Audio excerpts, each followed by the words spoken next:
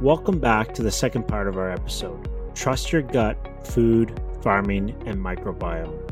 In this episode, we'll be continuing our conversation with Sam, a research fellow in Singapore's Nanyang Technology University, on the circular economy, food waste, and the microbiome. Over to you, Amit. Why is it important to use tech and science to create the circular economies and solve for food's challenges? Of course, at Dell, we like to, eliminate the concept of waste, and we want to always rethink, redesign, reuse, and recycle our way to a better future. But I think you have opened my eyes to a new aspect of the business, which is around agriculture. So tell me a little bit more about how we can solve the food challenges. And Danny, after that, over to you. I think it's difficult, really difficult, because I first started off looking at changes in atoms.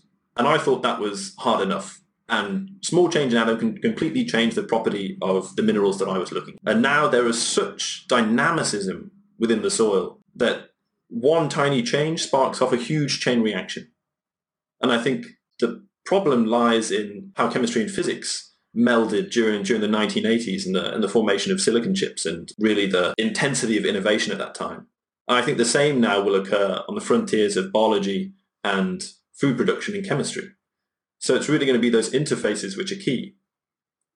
The problems that I still see is very similar to what I said earlier. The amount of data is staggering. We need large-scale data science, and we need a lot of money to do the initial testing. So if you want to characterize 1 billion bacteria, that's an awful lot of work. And so I personally see that there'll be, over the next 10 years, a lot of technique-based analysis for looking at mass-scale bacteria and fungi, and that will need computer scientists' help. There you go. That's fascinating work to see that, that sort of transformation is going to just change lives. And I think that's a major aspect of how we can kind of capture the challenges that are happening in the agricultural business today as it stands. Now, I've got a bit of a surprise segment. It's what we do here on Future Extraordinaires. It's called This Time in BizTech. Now, the other part of the segment that I wanted to ask you about is World Food Day, right? So World Food Day is it's my favorite day of the year, by the way. It's an international day celebrated every year, right? And this is really to commemorate all the kind of founding nations of food and agriculture since 1945, right? This day is kind of celebrated widely by organizations, but mostly focused on concerns for hunger and food security for those around the world. The question to you is, how can we as individuals be more active in transforming our own personal kind of agri-food ecosystem that centers around us, right? We talk about circles of influence. That's our immediate circle of influence. What would your advice be to our listeners around what they can do to make a change? In the background, while all the research and the data science, efforts that are going to have to be put behind this change is there, what can everyday people do? I think by far the biggest thing is eating local. Give you an example of where I'm from in the UK. So I live just north of Birmingham in the middle of the countryside, and there's a pie shop near me. And when I walk there, I can see all of the animals and all of the produce that went into this pie. It is such a humbling experience to see that everything that is being used in this is local. There's no food mileage. It's all humane. That's what I believe in. I think in Singapore it's tricky. I mean, at cold storage you can get blueberries that come from South Africa. We can get chicken that's commonly imported from Malaysia, but also from Brazil. And I think picking local food is particularly important. I know there's a large expat community here. And when I first came here, getting used to laksa and getting used to the spice that can be in some of the food was tricky. But now I find that I eat predominantly local food. And that has been a big change and one which I'm very welcome to. I think locality is absolutely the key. I see the community gardens in HDBs as a real good source of that. You can grow your own mangoes, grow your own fruits and veg.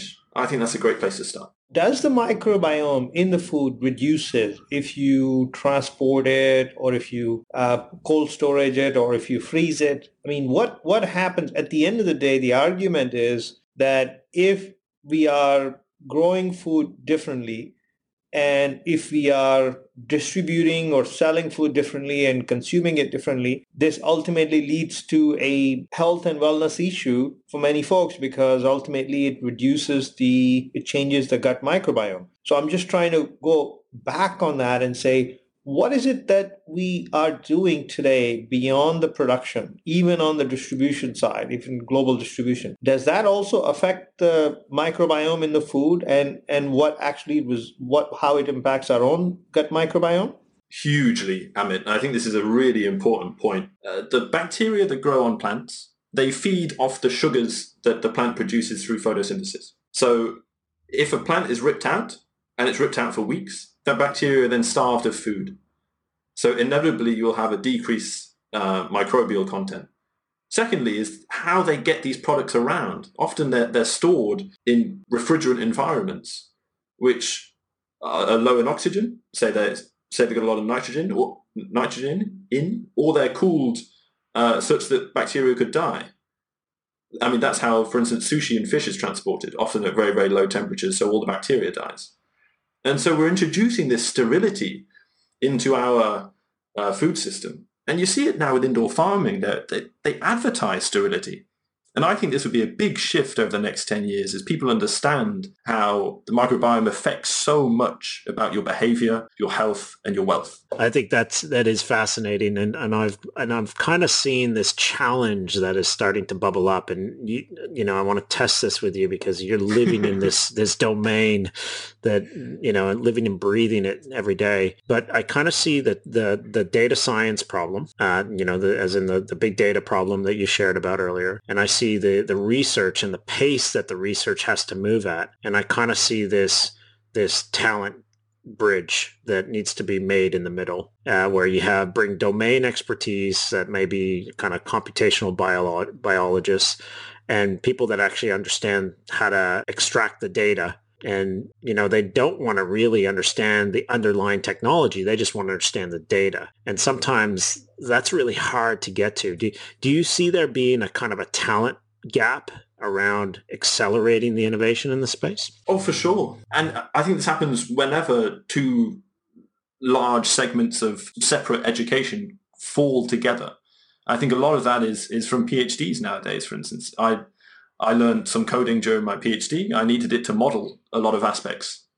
I think that's really important to start allowing students to have diversity within their courses. I think the days of a rigid education are over, and the days where students can pick a variety of modules, they can pick it from different areas, I think would be super, super important. I mean, outside of that, I personally subscribe to a lot of online courses. So I'm learning one with the Soil Food Web in America. And that's to understand a basic intro to microbiology. And I've done that outside of my university. I think that's very important to seek out that education online, which is so accessible now. And that will really fill the talent gap with the people who are willing to explore that and not go down the traditional, I did a master's in this. It's quite interesting. As a parent, I want to ask you, if you can envision a future where technology is at work in terms of, let's say Dell Technologies is getting along and saying, let's go put the data scientists behind the soil and behind the microbiomes and microbiology in terms of the agriculture or microbiome in the gut. How do you see this to be changing in the future? Clearly, human consciousness has to change, but I also think the information has to get out there, in terms of people understanding the choices they're making, people understanding how taking the right action really is good for them, right? And that's what I'm kind of walking away. But I'm still trying to understand, let's say 10 years down the road, everyone is kind of behind this, how things will change across the world from an end-to-end system perspective. Ooh, that is a difficult question, and probably one which you might be better at answering than I. I think your experience of large-scale Dell projects will really be handy with that. I think for me, it all has to start with the supermarket. The supermarket was both the terror and also the savior of food poverty. But they give frighteningly little education. When you walk into a supermarket, it's designed purely for profit and not for health. the way in which items are laid out is all to get you to buy the middle product, which is 4.5 feet off the floor. And the healthy stuff might be at the top or the bottom. I think I would love to see that. I think one of my core principles is that to be proud of your work and educate others. And really, you need to see companies start educating. We need to take it away from government, from top-down perspectives. We need to start seeing companies educate their users and for users to accept that in a common way.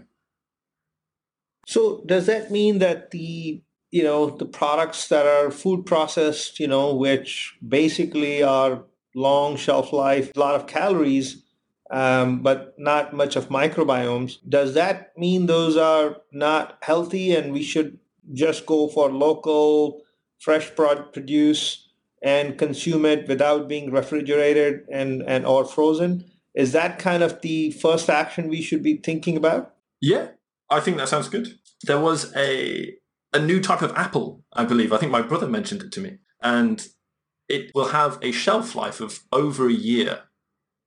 Don't you think that's incredible? The idea that you're eating an apple which was picked off a tree over a year ago. I mean, it just sounds not healthy. Whilst the science is still out, I think that's a big part of the issue, is that science is just beginning to realize how important the microbiome is, but it's not quite enough to get on the news all the time, to get in people's minds, to be part of the dogma now. And that's a very tricky stage. Really, I think eating locally is the easiest way to increase your gut microbiome health. And there's an old adage in the UK. So if you eat local honey, you don't get hay fever. And that's because a lot of the bees give you an innate taste of that pollen. And so you don't get allergic reactions to it in the future. So it sounds like we've just come out with the first Snow White apple. That's what you're saying. So trust is going to be a new thing in definition of how this progresses forward as well. So it's just a trifecta of aspects that are going to have to come together in order to move things along. If supermarkets could have a picked date, that'd be fascinating. They say where it's from currently. That was from public pressure and from government pressure, but they never say when it was picked. That would be a huge boon for locally farmed produce. Quite interesting. How do we solve for this? I mean, what do we need to do going forward? I mean, it's a fascinating topic to think about how what we are doing in agriculture affects our own health, our own gut microbiome, and our own resilience in terms of responding to viruses and other things. And somehow we have changed what we produce, how we distribute, how we consume, and now we require a rethink. So what do we need to do to move this forward to some sort of outcome that is a positive outcome as you see it? Oh, a tricky question. I mean, I can give the example a bit of Europe at the moment. They have extremely good infrastructure around Central Europe. So, for instance, products which are picked in the Netherlands, tomatoes, can be on UK supermarket shelves within 24 hours. Now, that is incredible. And I think a lot of produce has solved this issue. Milk is very much the same in the UK, 24 hours, and it's being sold in supermarkets. The logistics are already there for a lot of products if you go local, if you go seasonal. Now, the issue is that it's going to take 3 weeks for a ship to get from Brazil or Chile, holding all of your delicious blueberries, to come to Singapore. So part of that is the public's diet. I mean, I personally love blueberries, and I have to rein myself in when they're not in season because I know that the air mileage and the traffic mileage is too large. To put some perspective on that, I think in Singapore at the moment, if 11% of red meat is eaten as the total food intake in Singapore. But that 11%, because it's flown in by aeroplane, accounts for 50% of transport greenhouse gases emissions total within Singapore. So for all food being brought in, all of that 90%, 50% of those emissions derive from just 11% of the produce. And that's because it's all being flown in. So if you can avoid very fresh meat in that respect and look for local fresh meat, that would be a huge advantage to the system and really tell the big food manufacturers how we want to eat in the future. Great. Thanks, Sam, for joining us on Future Extraordinaire. Any closing comments for our listeners? Trust your gut, be proud of your work, and educate others.